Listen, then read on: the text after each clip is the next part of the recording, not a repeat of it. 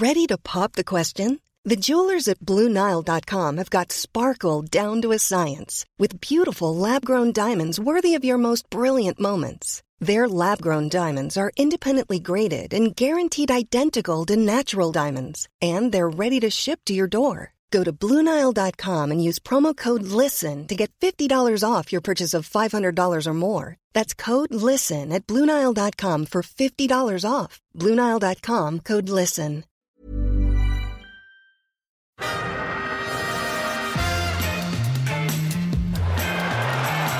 Ahí va a llegar el gol del Arsenal. Özil. Marca Mesut Özil. Corner. Llegó el gol de Olivier Giroud. Marca el Arsenal. Marca Olivier Giroud. Gol de los Gunners. This is Arsecast Extra. Hello there and welcome to another Arsecast Extra, the final one of a week of Arsecast Extras with James from Gunner Blog. Goodly morning to you. Goodly morning. This is it. We're on the home straight. Yeah. Our friends and family are lined up along the road and our knees are hurting, but we're going to power on. Ticker tape parade and all that. Exactly. Why are our knees hurting?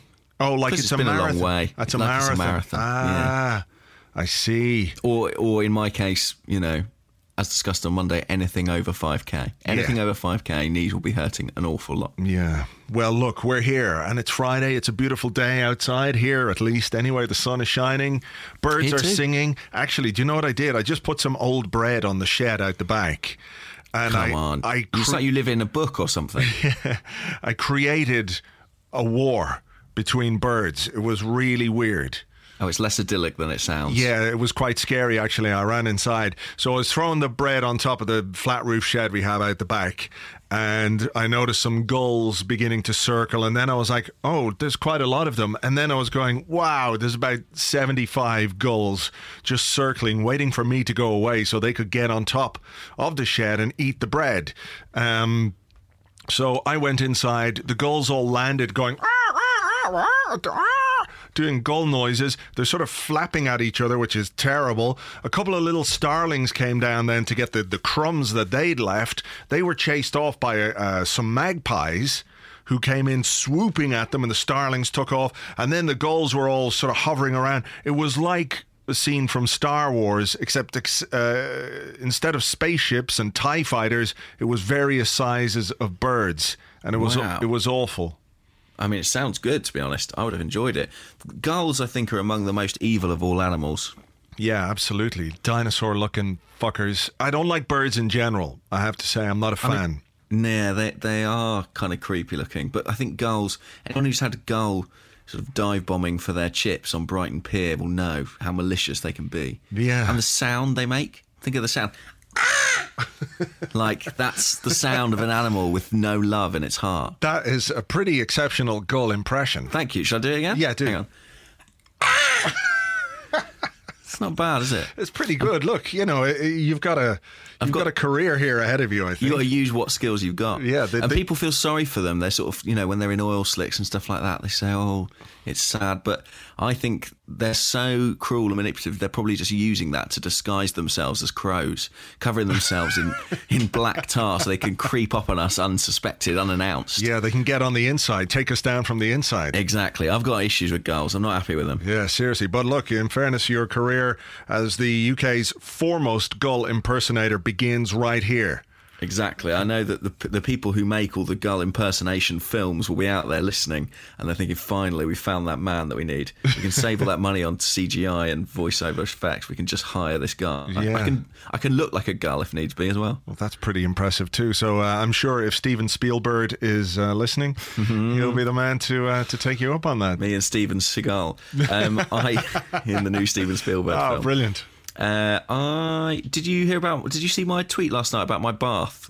No, I missed that. Well, it was on my James McNicholas account rather than my Gunner Blog account. I tried to have a relaxing bath because I've got this bad back, and basically my flatmate told me that she had this kind of like red salt that was something to do with like muscle relaxant or something like that. Oh, Epsom I poured it in the salts. bath. Is Yeah. it? Yeah. I don't know, but I poured it in the bath and it just looks like I've murdered a prostitute in there, genuinely. Right. It's don't worry, the picture I posted is not of me in the bath. It's just of the bath water, but it looks like something terrible's happened. Right. It's like the bedroom in Making a Murderer or something like that. Awful. I'm just going to have a look at this now. Yeah, I mean, it is genuinely quite disturbing. I feel like I have... And also, there was something else in the salts which seems to have come to the surface, like a load of dead flies. Oh my goodness, yeah. Yeah, I wouldn't get in there. More horrifying than relaxing.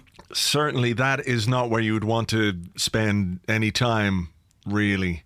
No. I'm not mad for baths either, I have to say. Is it the sort of hygiene thing? Is it that you feel that you're in your own dirt? Or? Yeah, sort of. But then I get bored after. The concept of it is fine, isn't it? You go, oh, this would be relaxing. I'm going to lie here in the bath. That'd be great. Oh, it's going to be so hot and warm and lovely, and I'll just lie here. And then after about 2 minutes, you're going, I'm pretty bored now. Will I bring a book? Oh, shit, I've dropped my book in the bath, and now my book is all soaked. That goes with that wet. weird, wobbly way, the book. You know when books have been wet and they go all weird afterwards? I think also it's a lot of work to, shower, you just turn it on. And bath, stand you've there. got to prepare it. It's like you've got to cook a bath before you can have it. Yeah. I prefer a shower. It's more like a takeaway. Yeah, absolutely. Yeah. And it's healthier. I think a shower is healthier. Which is better for the environment? I don't know.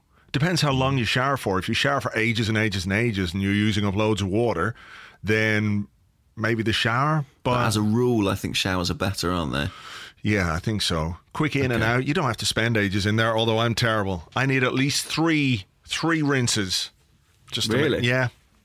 Wow. You get the first one and that's like whatever. Then you have a second one.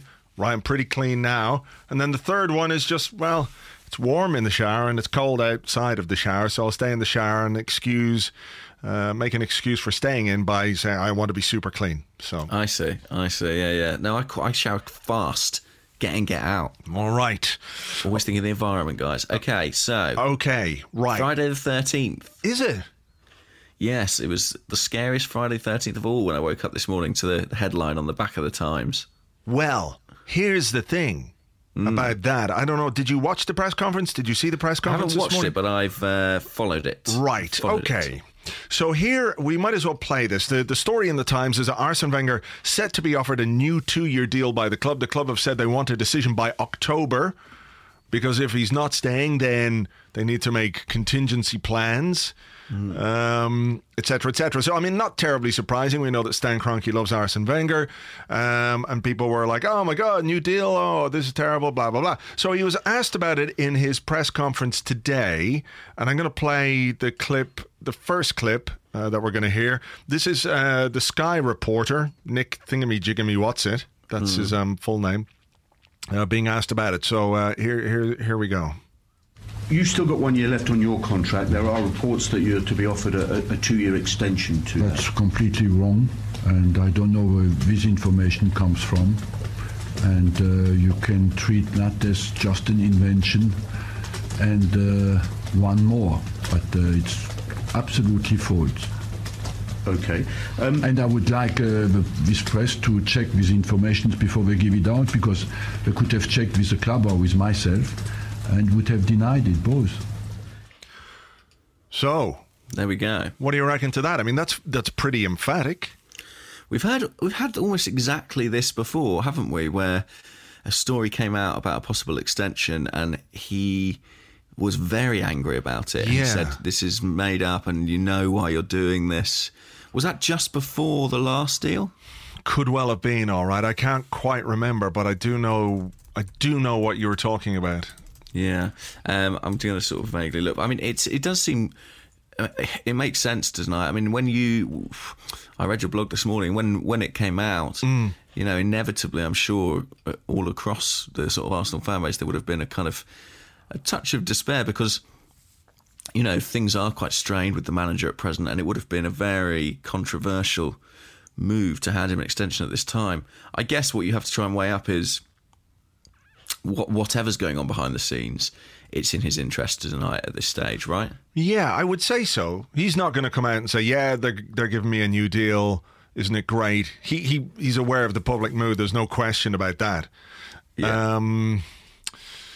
But yeah, I do wonder what the thinking of the story from the Times was, or where the information from that story or for that story came from. You can only think that it's come from within the club, right?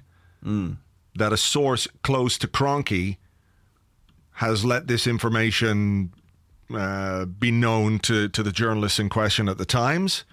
And what the motive for that might be, I guess, is it perhaps putting a little bit of pressure on Arsene Wenger? I don't know. I mean, it's a strange one, isn't it? I think... I don't know why it would be. I wonder if it's to do with the fact that... Is it anything connected to next season, plans for next season? You know, wanting to give incoming players a sense that there's some stability at the club if they are going to go and spend a lot of money? Yeah. Or is it trying to force, as you say, force a manager's hand into a decision that allows them a bit more planning? Okay, well, look, here's a second clip from the press conference. And this was a clip, this was a question from James Ollie from the Evening Standard. And he asked him about whether or not his position, etc., with only 1 year left on his deal, whether that would have an impact in the summer. So here we go. Here's the second clip. I know you've knocked down the contract story. Will it make it harder to sign players if they don't know whether you're going to be here beyond the end of next season? I don't think so. I hope not. Have you decided what you will do privately beyond the end of next season? No. What will determine that? I don't think. I think what I focus is to respect my contract, and after envisage what I will do after. You know, I can understand that people are interested in that, but that's not the most important. I think I've extended my contract at the period where it was vital for the club, and after that I will see where I am personally, and as well where the club stands at the end of my contract. So, just to sort of rephrase that slightly, it will be what happens next season will determine whether you stay or not. That's our of course, that's, yeah, you sum it up very well. So a couple of things stuck out for me there. The first thing that that struck me was when he was asked if his uncertainty about his future might impact on the ability to bring in players this summer, and he said, I hope not. Now, before we got to the end of the contract, or the end of that little bit of audio, when I heard that in real time, I was thinking, oh, right, that sounds like a man who perhaps isn't necessarily thinking about extending his contract. But then we obviously went on, and then we went on, and the talk is what happens next season will be what decides his future. So if, for example, we have another season like this where people are going absolutely bananas because we haven't competed properly, well, then that decision becomes obvious. But if we buy well this summer, and if we have a good season, if I know it's a big if we win the league, perhaps then he might stay. So it's all up in the air. I mean, do you get the sense that perhaps at board level they're a little concerned about the uncertainty? Maybe that would make a lot of sense. I mean, it sounds like what Arsene's envisaging is basically 2013-14 all over again. You know, the season where his contract was due to expire last time, and it ran right until, well, the end of the season, didn't it? His contract was in 2 months of ending before they announced an extension. You know, when exactly it was agreed upon in principle is anybody's guess. I suspect it was somewhat earlier. But it sounds like he's envisaging that kind of situation playing out again. The problem, of course, for the board in that is that if he decides he doesn't want to extend, they're left in the lurch somewhat. So maybe they would like a bit more certainty. As regards bringing players in, it's worth remembering that last season of his contract last time is the summer where we signed Mesut Ozil. So, you know, clearly it wasn't a barrier to him in terms of joining the club. Yeah. I mean, there is as well the thought that this summer, more than ever, that there's so much money available to Arsene Wenger. There's so much money in the bank for him to spend. There's so much opportunity out there in terms of players who could add something to this team. There are the requirements, of course, because so many players are leaving or potentially leaving the club this summer. The squad has got to be strengthened. Is there the sense that, okay, well, do you give a guy a load of money to spend and then only allow him a year to spend it, or a year to deal with those players? So if he brings in 4 or 5 players this summer and buggers off after a year, I mean, it doesn't seem like a strategic thing to do. So maybe there's a bit of pressure on him to commit early so that they can then have that stability when it comes. I don't know. I mean, I'm just throwing things out there because when you look at it from a purely footballing point of view, the justification for offering him a new deal, which of course he's come out and said is completely false, isn't there. So it's all a bit of a weird one, right? It seems like, to me, the Times journalists have been fed this story from within the club to basically put pressure on Arsene Wenger. The more you look at it, the more that's what it seems like. But what kind of pressure do you think? Pressure to do what? To commit. Make a decision? Yeah. Well, that's very possible. So you think the board would sanction an extension at this point? Yeah. And I don't think that he is necessarily sold on it or can publicly say that he is anyway, because he's aware of the mood. Like, he can't come out now and say, yeah, I'm going to sign a new contract, because there would literally be an explosion. People's heads would blow off the top of their shoulders.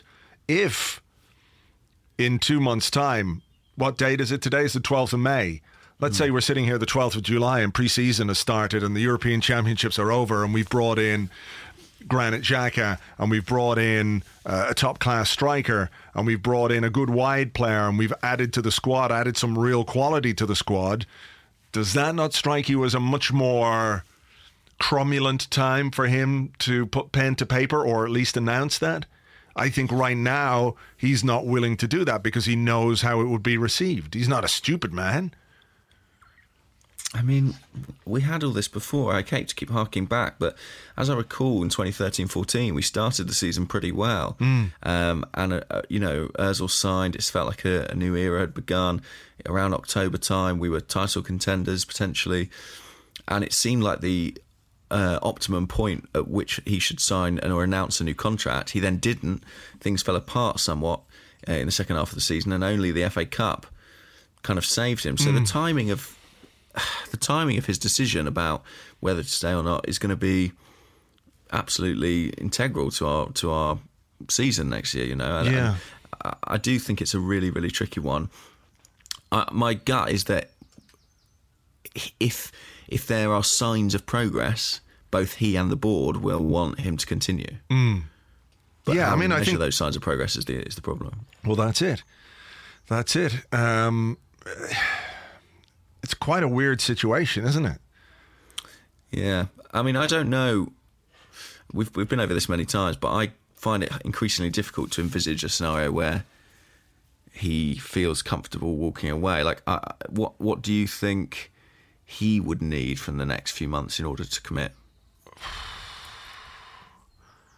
I don't really know, because I suppose what people want to see, given that this season is over, we're playing Villa on Sunday and that's it, done and dusted, what they want to see is a show of genuine ambition from the club in terms of what they do in the transfer market this summer.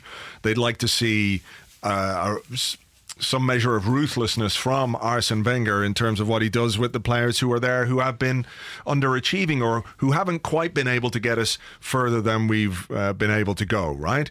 So I think that's what we need to see as fans. That's all we can see during the off-season, isn't it? Because until the football starts again, until we see the team play again in a competitive way, I don't mean a pre-season where we coast through some games and look very nice, makes no difference. Pre-season is about fitness, and really that's about all. But once the important games kick off, once the Premier League kicks off, once the Champions League kicks off, how we perform in those competitions is going to be how people react. So if you can have a good summer in the transfer market, if you genuinely look like you're giving it a go, when people view the purchases, and they don't have to be all 50, 60 million pound purchases, they just got to be good players. It doesn't matter really what they cost. If they're good players and we see them play well, that will help mend some fences. I don't think it'll be enough to change people's minds to an extent. I mean, I think there's a lot of people, obviously, who want him to leave now, and there are a lot of people who know that he's not going to leave now, but are prepared to back him for the final season, given that his contract is going to run out next summer. And I think after that, people are willing or very much wanting to see change. So it's a really difficult situation, I think. I think the thing that would unite the fans most, I suspect, would be if Arsene Wenger came out and said, "This is my final season." Oh, yeah. Okay. So what happens then, though? If Arsene Wenger comes out this summer and says, "This is going to be my final season at Arsenal," does that impact transfer business? Mm-hmm. Because players do like a measure of stability. They do like that. When they join a club, they want to know that they're going to be working with a manager for X amount of time, because you're brought into a club by a manager because he likes you. When the next manager comes in, maybe he won't like you, and all of a sudden you don't have that stability. So that's A. Mm-hmm. And then B, is there not an element of dead man walking? Or do we overplay that? For example, if you look at what happened with, let's say, Bayern Munich, and who was the guy there before Guardiola? Jupp Heynckes. Yeah. Everyone knew that he was going to be gone. They knew he was leaving, and Guardiola was coming in from probably November, December of the previous year. They knew that was going to happen, and he won a treble. Guardiola is leaving Bayern Munich now, having won the Bundesliga, and everybody knew that he was going to go. Now, of course, it's not a really competitive league at the moment, the Bundesliga. But so maybe, do we overplay that side of things? Well, I wonder. I mean, Alex Ferguson was always the example cited in England, wasn't he? Of someone who said they were going to go, and he felt it impacted upon the performances of his players. Maybe if Arsene Wenger says that, maybe we won't win the league next year. Maybe we won't win it, even if he doesn't say it. So I'm not sure. I think we probably do exaggerate it. I think the point about stability for players is a good one, but as I said, Mesut Ozil signed when Arsene had just 1 year remaining on his deal and was in genuine jeopardy of going, I think, at a couple of points. I think I'm talking purely in terms of the supporters. I think that everybody would surely get on board with that and sort of want him to have the best possible season for his final season at the club. As it is, I think the doubt is actually quite unhealthy and creates quite a lot of conflict. Yeah. But I don't for a second foresee that happening. No, I can't either, to be honest. Just interesting, just when we were talking about the last deal, January 2014, Ivan Gazidis said, "Arsene will be extending with us, and at the right time we'll announce it." That was January 2014. He didn't commit until after the FA Cup final, isn't that right? That was when it was announced, at the end of the season. Yeah. But whether or not it was all signed and sealed before that, who knows? Yeah. He certainly denied publicly that it was. From back then as well, again in January 2014, talking about rumours of a new deal, he said, there is a point where you have to decide, and there is a point where you have to make your decision public. So it does sound as if he had made his mind up certainly before we knew about it. Well, yeah, I mean, I think that he had made his mind up and that he did want to stay, but I also think that had we lost the FA Cup final, he would have gone. Right. So that impediment is not there this time, and there's still a year to go on his current deal. But yeah, I take your point about the uncertainty that's created because of the doubt about what he's going to do and how the fans might react if we knew that it was going to be his last season. But I think what we can take from today's comments is that A, he's not prepared to open up that can of worms or that shitstorm, but B, that all going well, he and the board would like him to stay. I think that's the bottom line, isn't it? I think it is the bottom line, and I think that's what we take away from the Times report, and I think it's there in his comments as well. If Arsenal fare well enough next season, I think he will continue. And it's a tricky one for fans, obviously, because I think this season there's been quite a strong swing towards people thinking maybe it is time for a change in the managerial department. But I suppose if anything can change that, it's the way the club behaves over the summer. Sure. He wasn't even asked about transfers today, which is remarkable. There was nothing. He was asked about a striker, potentially, if he was thinking of bringing in a striker. Oh, yeah, that was a good quote, actually. He said, does Danny Welbeck's injury, James Ollie again asking, does Danny Welbeck's injury change your summer transfer plans at all? He said, it's a good question. We have to think about that. When a player is out for 9 months, you have to consider that it's a season, basically. So he's talking about, the 9 months out and the recovery time. So he's pretty much written off Welbeck for next season. And he says, and that makes you short on the striker front. There we go. But then he also said today that he thinks Theo Walcott will stay at the club, didn't he? So yeah. But he often says that about players who he's quite prepared to let go. I want to keep them. They're going to be here next season, blah, blah, blah, blah, blah, for various reasons. Ones that he doesn't want to let go, but also ones that he's quite prepared to let go. So I don't think if you're going into a summer where perhaps you're thinking about selling Theo Walcott, you can't say, yeah, chances are we're going to let him go, because that weakens your hand when it comes to negotiating a deal for him. So I wouldn't read a huge amount into that. True. Very true. All right. Anything else catch your eye, football-wise? No. Another man sacked. Did you see that? The Watford manager. Quique Sanchez-Flores, sacked, gone, leaving at the end of the season. Goodbye, Dr. House manager. Ruthless. Yeah. Absolutely ruthless from Watford. What do you think their thinking is, really? Because they've had a reasonable season, haven't they?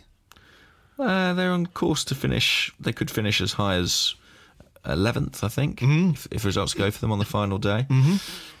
I think, it's part of their model, isn't it? They change managers an awful lot. It's what helped. Look, it played a part in them getting promoted, I guess. Right. They had about 3 managers in their promotion season. Yeah. And it's the way they work, those Pozzos, those crazy Pozzos. But I do feel for House. But at least he's got, the TV career to fall back on. Yeah, this is very true. And he can always just hook up again with Stephen Fry if things don't go well. Zlatan Ibrahimovic is leaving PSG. I arrived as a king, I leave as a legend. Wow. I mean, really, I think it's his humble, self-effacing nature that people most like about him.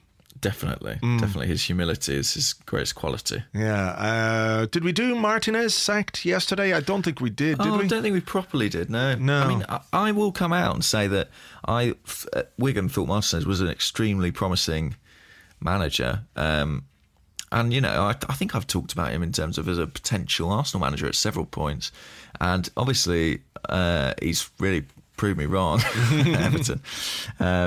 But sometimes you've got to hold your hands up to that. I do think he's a guy who brings the best out of it. I mean, the funny thing is, although he's not nearly on the same level, his strengths and weaknesses are not that dissimilar to Arsene Wenger. He's quite good at talent identification. He's good at developing attacking talents, but he's not brilliant at organising a defence. And I think when you're at that level of club, that's a real issue. And his results this season have been really poor, considering the squad they've got, There's some brilliant players there. Yeah, they really do. And it just strikes me that he is a guy who probably needs a Peter Taylor alongside him the way that Brian Clough did.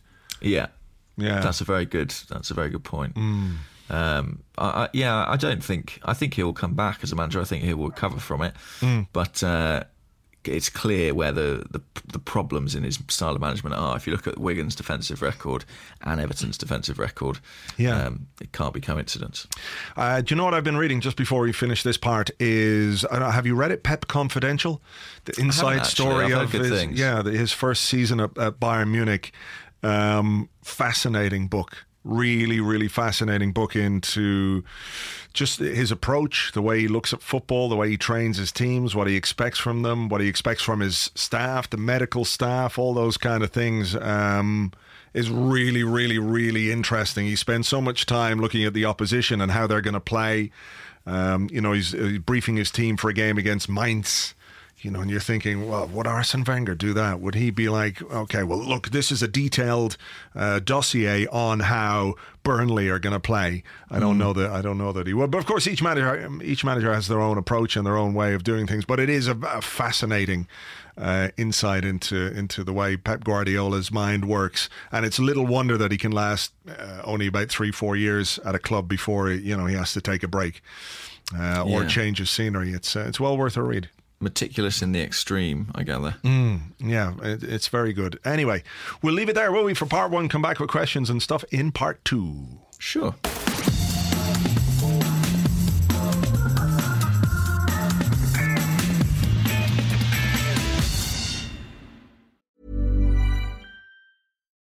Life is full of what-ifs. Some awesome, like what if AI could fold your laundry? And some, well, less awesome. Like what if you have unexpected medical costs? United Healthcare can help get you covered with Health Protector Guard fixed indemnity insurance plans. They supplement your primary plan to help you manage out-of-pocket costs. No deductibles, no enrollment periods, and especially no more what-ifs. Visit uh1.com to find the Health Protector Guard plan for you. This is Paige, the co-host of Giggly Squad, and I want to tell you about a company that I've been loving, Olive & June. Olive & June gives you everything that you need for a salon-quality manicure in one box. And if you break it down, it really comes out to $2 a manicure, which is absolutely insane. It's also so easy to get salon-worthy nails at home with Olive & June. The difference between how your nails used to look when you did them yourself and now with the Mani system is a complete game changer. The best thing about Olive & June, too, is it's a quick dry. Dries in about 1 minute, lasts for 5 days, and full coverage in up to 1 to 2 coats. Visit oliveandjune.com/perfectmani20 for 20% off your first system. That's oliveandjune.com/perfectmani20 for 20% off your first system. Welcome back to the Arscast Extra Part 2, where we answer the questions that you've sent to us. Just thank you for listening all week long. It's very much appreciated. Hope you've enjoyed the shows. And if you did, please check out our sponsors. If you want to do shaving stuff, cornerstone.co.uk/arseblog. £10 off, money back guarantee, and it'll shave you closer than... What's a close shave? Something... Oh, I mean, I don't know. Close shaves, like that time I crossed Tottenham Court Road and nearly got hit by a lorry. Exactly, closer than that. And if you would like an audiobook, a free audiobook, and a 30-day free trial to Audible, just go to audibletrial.com/Arscast. You can check out whatever you like there in terms of audiobooks, thrillers, sports, erotic books. I'm sure there are erotic books out there. Oh, I hear. Yes, so check that out, audibletrial.com/Arscast. And just on the final bit of eroticism in this week of Arscast's Extras, we got to say hi to Yuri, who's at mlinks_92. He said I felt a bit sorry for James on yesterday's show because you were always the girl. Sure. So he photoshopped us into Brokeback Mountain. Lovely. It's a great image, actually. Really is. Look at your eyes. Material. Look at your eyes. I know. Yeah, I was so young in the original picture there. Yeah. But you can see the love in my eyes. It's a beautiful image. Check it out. All right. Well, look, will we do some questions? Let's do some questions. Yeah? All right. You can go first. I'll go first. I said assumptively. Yeah. This is the big one. Are you ready? Yeah. I don't know if you're ready for it yet, but you're going to get it anyway. All right. Okay, I'll try. Okay, it's from Yan Utan. I like that name. Sounds like orangutan. Yeah, it's good. And they ask transfer window predictions. Players in and out, gross and net spend. Oh, my goodness. Fucking hell. Okay, I'm going to have to... I have to work this out here a little bit. Okay, how many players in? Is that what we're doing?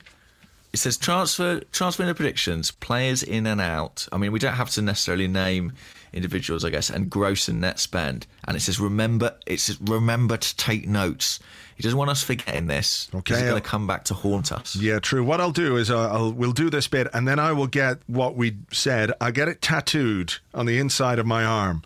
Like a memento or something. Yeah, exactly. So when I go, oh, wow, in August when the transfer window closes, we're going, fuck, I lost that thing. Okay, so players in. I don't know who, but I'm going to say 5 players in. Okay. 5 players in for a grand total of spending of 114 million pounds. Ooh, that's a lot of money. It is a lot of money. But I'm also going to say players out. Are we including Arteta, Flamini and Rosicky in players out because they're out of contract? I don't know. We either can or can't include them. I'm flexible on that. Make a decision. Come on. All right, dilly-dallying. Let's include them. So that's at least 3 going out, and I reckon another 3. Okay.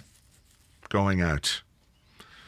And we're going to bring in, from those 3, 32 million pounds.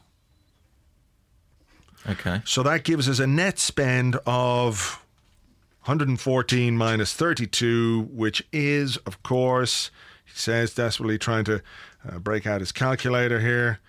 Gosh, I wish I was Rain Man. Then I'd know how to do this immediately. 82 million pounds.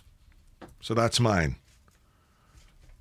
82 million pounds net. All right, so come on. What have you got? Right. I'm going to... Okay, I think we're going to bring in 3 players. 3 players? Just 3. Okay. 65. And I'm going to say at a total cost of £90 million. 90 million. Yeah. Okay. And then I think 7 players are going to leave. 7? Okay, that's fine. Okay, 7 are going to leave. That includes the 3. Yeah. How much are we going to get for those 7 players? You're going to get 4. Oh, hang on. Ooh. Yeah, you're going to get £50 million. 50 million pounds? No. 45. 45 million pounds? Yeah. Right. So you're thinking somebody's big is leaving. That's what that sounds like to me. You reckon someone big is going to leave? Well, what do you know? And then what's that going to be? That's going to be a total of 45 million pounds. That's a net spend of 45 million, and I've got a net spend of 82 million. So one of us glasses is half full. Yeah. I don't know which one. I'd love it if we spent £82 million. Yeah, I think we will. 5 players, you said. What? Just for my own interest, what positions did you have? Did you have positions for them? Midfield, central midfield player, striker. Yeah. Wide forward. Full back. Centre half.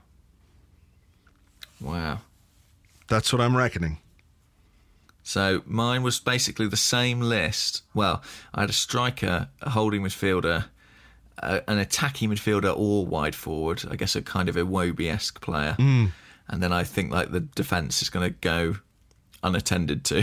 That's my... I don't think so, because I think one of our departures is going to be Kieran Gibbs. So we need a left back. If Kieran Gibbs goes, we definitely need a left back. Yeah. And we're already after that Bolton lad.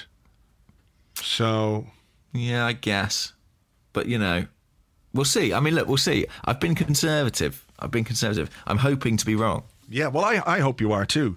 But I can understand why you would err on the side of conservatism. But maybe this summer of all summers is when we push the boat out. I'd love it. I'd love to see it. All right. I mean, the problem is, if you think we're buying a top-class striker, that's 50 million quid, probably. I don't know that we're necessarily going to buy a top-class striker. I think we're going to buy a striker, but maybe not what you would consider an established top-class striker. I doubt we're going to buy that player, but I do think we're going to buy a striker. Yeah, I think you're probably right. Maybe we'll buy that Russian we've been linked with a million times. Do you know the guy I mean? Oh, Gorbachev. Yeah, Gorbachev, that's it. What is his name? Kokorin. Alexander Kokorin, who was linked, I think, right on deadline day last season. There's a very... No, I'm not going to say it, don't worry. We've done the... what's the word? We've done the predictions. We've done it. We will stand and fall by these predictions come the transfer window close in August or early September, whenever it might be. Whoever's the most wrong at the end of the window, sacked from the podcast forever. All right. Okay, this one comes from the FPL Lemming, at FPL Lemming, who is a lemming wearing shades. Cool. Pretty cool. Pretty cool. He wants to know, should we have poached Leicester's fitness team as well? Not one serious injury all season. #SadShad. Well, I mean, Leicester, you've got to remember, went out of all the cup competitions pretty early on. Didn't have, European football to contend with. They also had some fairly...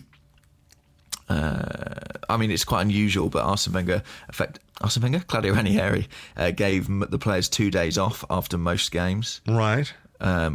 Which is pretty uncommon. And it's pretty much impossible, in fact, in the Premier League, given the amount of games the bigger clubs play. They did have some interesting techniques. I mean, when Jamie Vardy was recovering from a thigh problem, I can't remember exactly what it was, but it was some sort of chamber that they put him in that managed to heal him really fast. I think it's science fiction stuff, to be honest. Right. I think it's alien technology they used. Well, that's good. Yeah, I mean, they did very well to manage the injuries of their players and keep them fit as much as they did, but I think they had a lot going for them in that respect. Yeah. Have things been any better or worse at Arsenal this year? So what you're saying is that we haven't really seen how good the Leicester fitness team are until we see them play a full season in Europe, having to deal with European football, which of course they're going to have to deal with next season in the Champions League, FA Cup, Carling Cup, etc., etc. Playing midweek a lot. This is you're remaining a little bit sceptical. Basically, yeah. I do think that they were able to focus fully on the Premier League and manage their players accordingly. Right. I think when they've got a more hectic schedule, then things might be trickier for them, yeah. All right. That seems reasonable. But nevertheless, what I'm trying to work out now is what's, over the course of the season, what have Arsenal's fitness problems been like? I mean, they've been pretty bad this year, haven't they? We've had a lot of injuries. Long injuries. Yeah. Major injuries to key players. But have we? Yeah, I mean, it's difficult to say that things have been any better because you look at Coquelin was out, Cazorla's been out, Wilshire's missed the whole season, Alexis was out, Welbeck was out, Oxlade-Chamberlain in and out of the side through injury. Who else? Anyone else? Arteta. Rosicky. Yeah. That's a lot of players to miss from a squad. So regardless of what you think of whether those players could have contributed or not, perhaps other players who were fit might have been able to do something. So I think, the squad has been affected by injury. Petr Cech talked about it yesterday. He reckons that injuries have played a significant part, that we got a bit tired in January, February, March. I mean, weirdly, the one area of the pitch where we've been absolutely fine really is defence. If you look at Petr Cech, he had that one injury, but still 41 appearances. Per Mertesacker, 37 appearances. Laurent Koscielny, 43. Yeah. Hector Bellerin, 43. Nacho Monreal, 44. They've all been fine. I and I think we have seen some benefit of that. I know we've had problems with the defending at times, but I've enjoyed having a back four for the most part, or certainly for the first half of the season, that you could name off the top of your head and that got used to playing with each other. I actually think once we destabilised that by kind of rotating Mertesacker and Gabriel, I think we were a little less settled. So obviously fascinating to see what happens with that next season. All right. Okay, your question. My question. Let's have a look. I like this one. It's 2-0 up against Aston Villa, and we've got a penalty in the 89th minute. Both Rosicky and Arteta are on the field. Who do you want to take it? Oh, who do I want to take it? I think I'd like Rosicky to take it. Really? Yeah, because I like Arteta too, and he has taken penalties before, and has taken them very well, taken some really high pressure penalties for the team down the years. Maybe they could do the Messi Neymar thing, the Perez Henry thing, that they got it so wrong, so they could both be part of a final goal. It would be nice for Rosicky, I think, to score on his final game. I genuinely hope that both those players get a run out. I hope that the manager includes them in his squad, and I hope that the circumstances of the game allow them to come on and play a few final minutes at home, because they're both good guys, good players who've haven't been able to contribute quite as much as they would have liked, but I think they're two guys who deserve a lot of respect for what they did during their time at the club. Rosicky's hugely popular. One of the players, I feel, we had a question there the other day and I meant to get to it, but maybe make up an Arsenal 11 from players who didn't quite make it. And I won't say that Rosicky didn't quite make it, but if we'd had 10 years of a fully fit Rosicky, wow, I think we would have, we'd be talking about him in much more reverential terms than we do right now. So yeah, I'd like Rosicky to take it, but if Arteta took it, I wouldn't have a problem with that either. What's your preference? Yeah, probably Rosicky would edge it for me. I'd love to see him score a final time. This isn't a question that I've been asked specifically or that I can find at any rate, but what do you think the lineup will be for Villa at the weekend? Do you think it will be, our strongest side, or do you think some of these guys will be named in the 11? What do you think? I think he might start Wilshere. I think he might maybe... I don't quite know. I think he's going to bring back Ozil, isn't he? It is a game we need to win, because if things go our way with Newcastle and Tottenham, maybe we can finish second, and I think that should be our aim. I think that's the way that we've got to approach the game, but stack the bench with these guys and make sure that if you can, give them an opportunity to play. I think he might make a couple of little changes, all right, but nothing too significant. And then after, if we can do it, bring those guys on. So, okay. I'm going to do another question. I know I'm on a roll. Oh, that's okay. But because it was on the subject of penalties, Raymond Herlihy asks, only one penalty in the league all season. What the actual fuck is that all about? Don't know. Though I can't remember. I can't remember too many where we were screaming for a penalty either, though, where we felt hard done by. I remember there was one. Remember Bellerin got hauled down in one game at home, and how we didn't get a penalty was beyond me. Yeah, I have a memory of a handball as well that we should have had at some stage. Yeah. I'm not fully aware. Maybe you could say, well, referees haven't given us the decisions that we should have got, but that's not necessarily my feeling about the lack of penalties we have. Maybe it's more difficult to get penalties when you're trying to play into a packed penalty area. Does that make sense? Whereas if you're breaking behind a defence and there's you're getting into Jamie Vardy wins a lot of penalties, doesn't he? He does. He does, yeah. Because he dives quite a lot. That will help. But also Leicester, I think, have had more penalties than any other team, and that is partly because they are running in behind probably more often than Arsenal are. Yeah. So yeah, I don't think it's over the top sometimes. Yeah, I don't think it's any big conspiracy, to be perfectly honest. I think the number of penalties Leicester have got this season is a bit ridiculous, but again, that's down to perhaps the way that they play, and also the fact that Vardy pretty much every time has dived well, apart from that one time when he didn't and then got sent and off. Mahrez likes to tumble as well. Yeah. Yeah. So maybe if we've got more players who are willing to take players on in the box rather than pass it sideways and backwards, maybe that would win us more penalties. What do you think? Who knows? Could well be.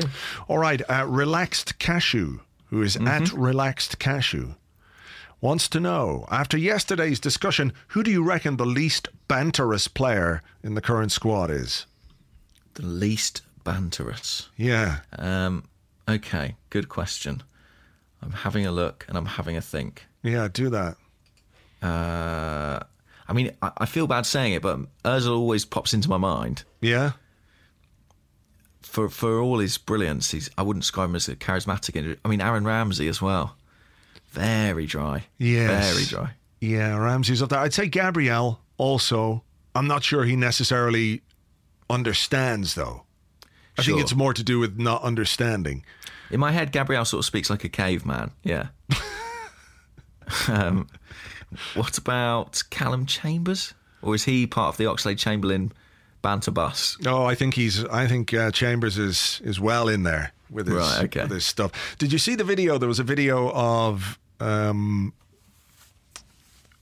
Serge Gnabry and Danny Welbeck asking each other questions. So it's like Brazilian Ronaldo or Cristiano Ronaldo, those kind of things. So make your choices. And Welbeck asks him, what's your favourite pizza topping? Gnabry goes, ham and pineapple.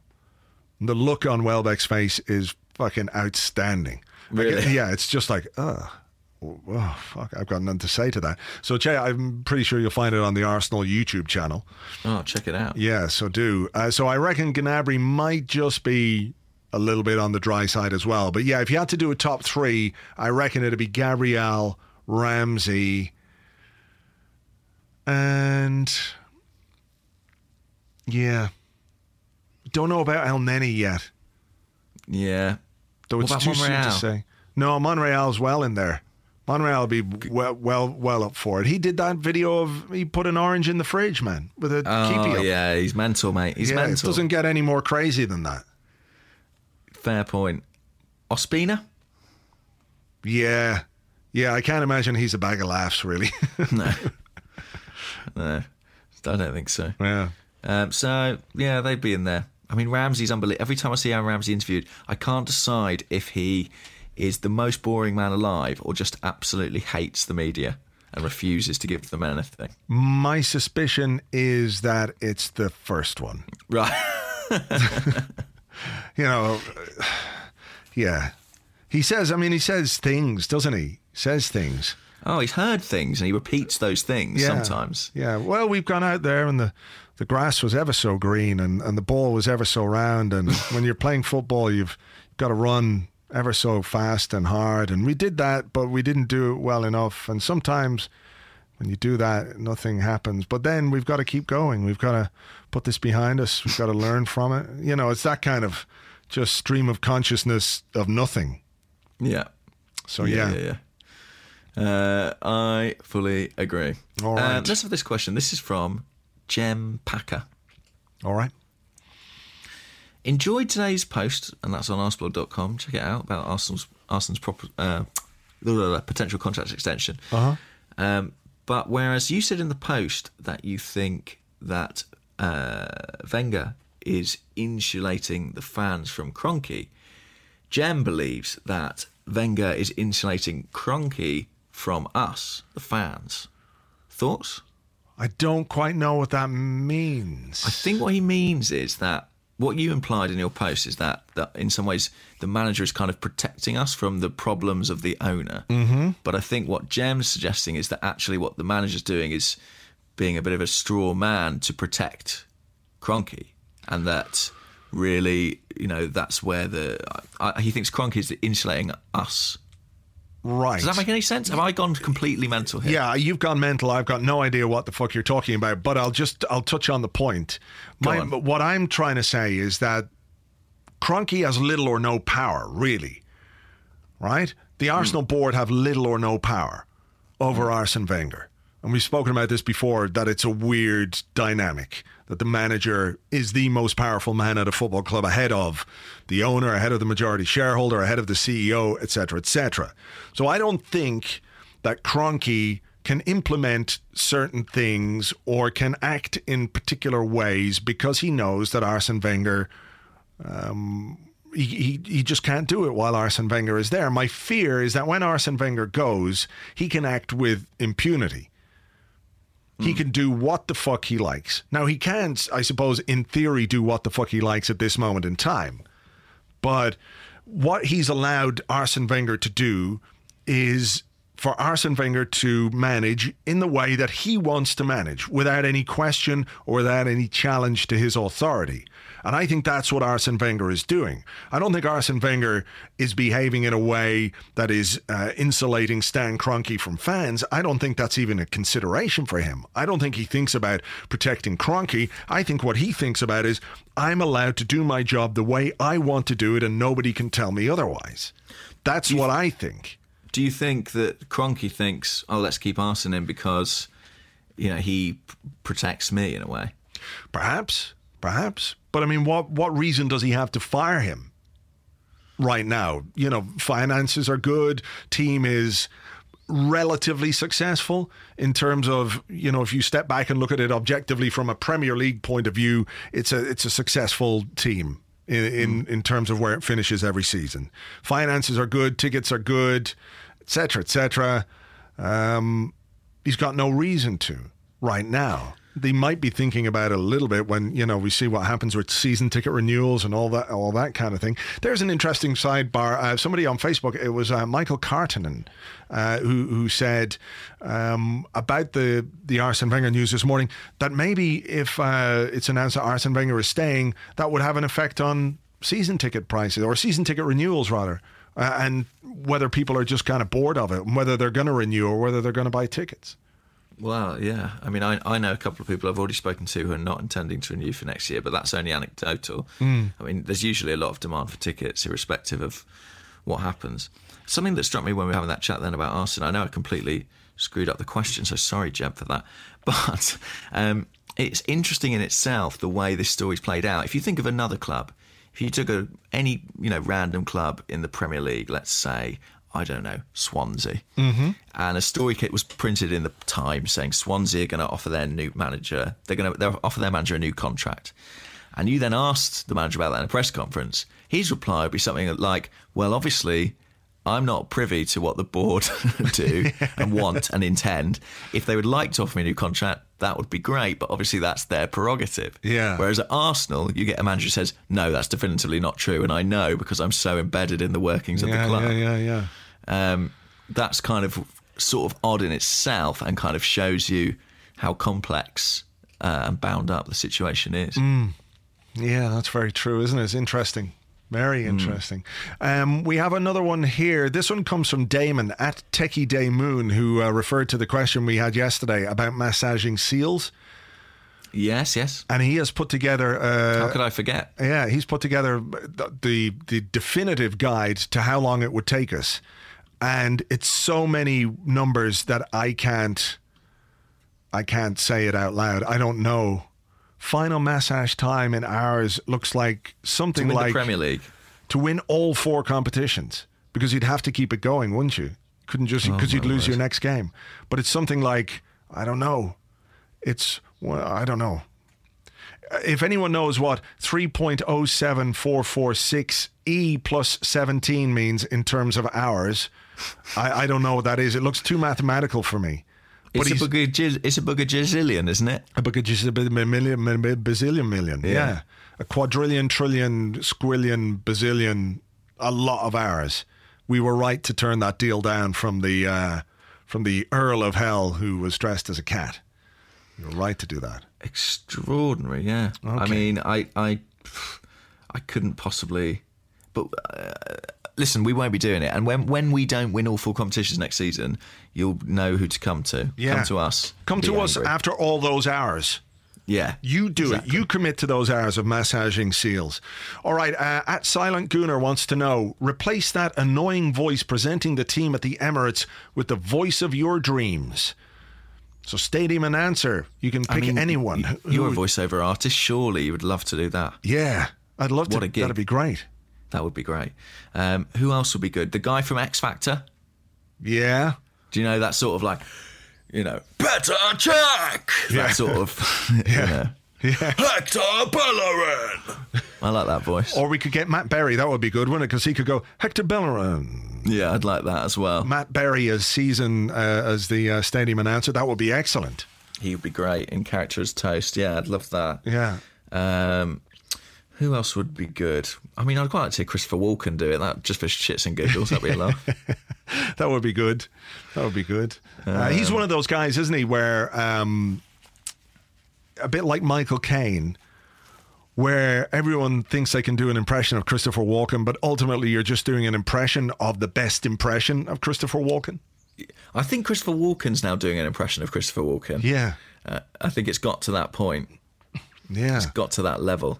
But yeah, I think probably someone who did a really accurate Christopher Walken, people would be like, no, that's not him. Yeah. Do you know what I mean? Because people are so accustomed to hearing a sort of particular version of his voice. Kevin Spacey, who we mentioned yesterday, does a very good Christopher Walken. Yeah, he does actually. He's quite good at impressions. Who else could we? Yeah. Wheeling them out on chat shows. Yeah, he is good. We could get Andrei Arshavin. Maybe we could get him back. That'd be nice. Hello, he's Hector Bellerin. Yeah, that would be great to hear over the tannoy. Be brilliant. Yeah, I don't know, but they should mix it up. Have someone new every week. Like on Have I Got News for You? Keep changing it over. Yeah, I'd like that. What about Kathleen Turner? Wow, what a great voice she had.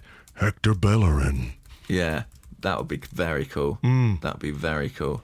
I'm just trying to think. I'm frantically Googling, thinking who would I have? What are you Googling, like? Good voices? Pretty much, mate. Right. It's pretty scientific. That would be good. Morgan Freeman. Oh, yeah. It'd take ages, though. Yeah.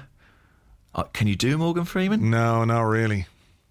No, I can't. I was going to try it. I was going to try it. No, I can't do it. No, I won't. Can't do it. We've all seen Shawshank Redemption, We all know how it goes. Yeah. I think he'd be good. It'd be like a sort of March of the Penguins style, endlessly. What about someone like Patrick Stewart or the other guy? McKellen. Ian McKellen. The other guy. The other guy, yeah. Yeah, they'd give it some gravitas, certainly. Today's team, number 24, Hector Bellerin. Hector Bellerin, I think, is one of the more fun names to say we've seemed to have established. Yes. Or Per Mertesacker. Yeah, I'd like that. That would be good. All right. I don't mean to... The guy does it, he's all right. Let's not knock him too much. Yeah, I think he's fine. Follows me on Twitter. You've got to be careful these days.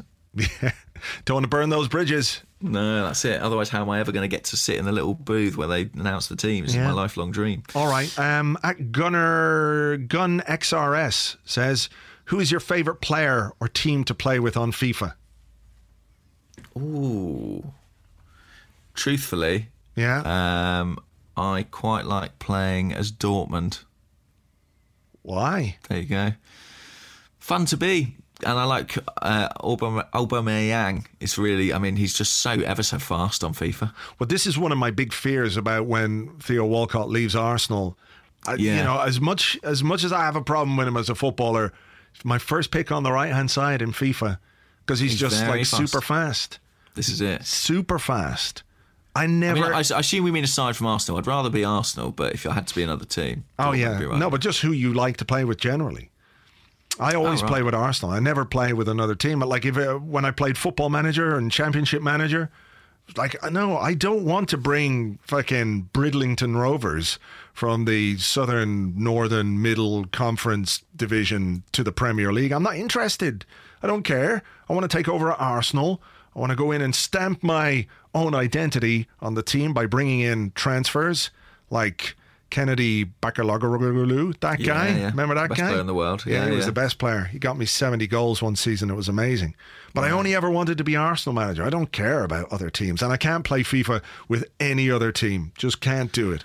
So for me, there's the thing of if I'm Arsenal on one of these computer games, there's a kind of added trauma if I lose. So that's sometimes why I avoid it. Right. What's your lineup? Let's say you were going to play a game of FIFA. Oh, we have to do that, don't we? We were talking about doing that people thing are always banging on about that. We've got to do Twitch. We've got to do that. Okay, we'll do that. Once the season ends, That's fucking. That's a good thing to do in the summer. Yeah, we'll do that, and we'll do it on Twitch or Snatch or whatever one of those things is. So if you were going to play, let's say we're playing Arsenal versus Arsenal right now, because I think that's what we'd have to do, right? And I can pick any player, can I? Or do we have to? Are we allowed to use duplicates? No. Yeah, we can. Yeah, we can pick the same team. But what would your starting 11 be? Well, I sort of have a bias towards a kind of realistic starting. Like I like to play often with the team that's the team at the moment, as far as possible. I don't know why. It's just some sort of strange glitch in my head. Right. So I would have Cech. I would have Bellerin. I would have Mertesacker. Yeah. Rather than Gabriel, I'd have Koscielny. I'd have Monreal. This is where it gets That's my back four. Yeah. This is where it gets a bit more interesting. Because now you've got options, haven't you? I definitely would have. I'd probably have Coquelin and Ramsey. Right. Okay, so you've got a double pivot there. Is that what you're saying? In your central midfield, you've got Coquelin and Ramsey, and then what? An attacking midfielder ahead? Yeah, Ozil ahead. Right. And then I often will play Danny Welbeck up the top. And then I'll probably put Theo Walcott right-hand side if I was trying to really get at you. Yeah. And on the left, choices. I might force Santi Cazorla out there. Where's Alexis? Oh, Alexis Sanchez. Oh, my word. Yeah. I'm so sorry, Alexis. Sorry, he's already gone in my head. Yeah. My front three is exactly the same. Alexis left, Welbeck down the middle, Walcott on the right-hand side. My midfield is slightly different to yours. What's your midfield? My midfield is Aaron Ramsey as the holding midfield player. And then I have Ozil and Cazorla as my two central midfielders. That's nice. Cazorla's the one missing, but it's tricky, isn't it? You can't win them all. You need a player who can tackle in there. Yeah. But we'll see. We'll see how it plays out. All right, we're going to do that. We will do that. We'll get a FIFA game that you can all watch and consider that a guarantee. Yeah, you can laugh at us. We'll have to get like headsets and microphones and stuff so people can hear us. Oh, that works off your little earphones and stuff, doesn't it? Like your yeah. Should be fine. We can do that. Brilliant. We'll do that. All right. Well, look, people have got that to look forward to this summer, as well as the European Championships. What a feast of football! Even pickings, I reckon, for those two things. All right. Okay. Well, listen, thank you, James, for being here throughout the week. My pleasure. Thanks for having us. Thanks for all the questions that kept us going. Yeah. Much appreciated. It's been great. So thank you for listening. I hope you enjoyed this week. I've seen people say you should do this every week, but no, we can't really commit to that, unfortunately. I haven't got enough words in my head. Yeah, it has been fun, though. It's been interesting, and it's kind of flown by. So I hope you enjoyed the week. Thanks very much indeed for listening, and we'll catch you on Monday to talk about the final day of the Premier League season. So until then, have a great weekend. Bye-bye.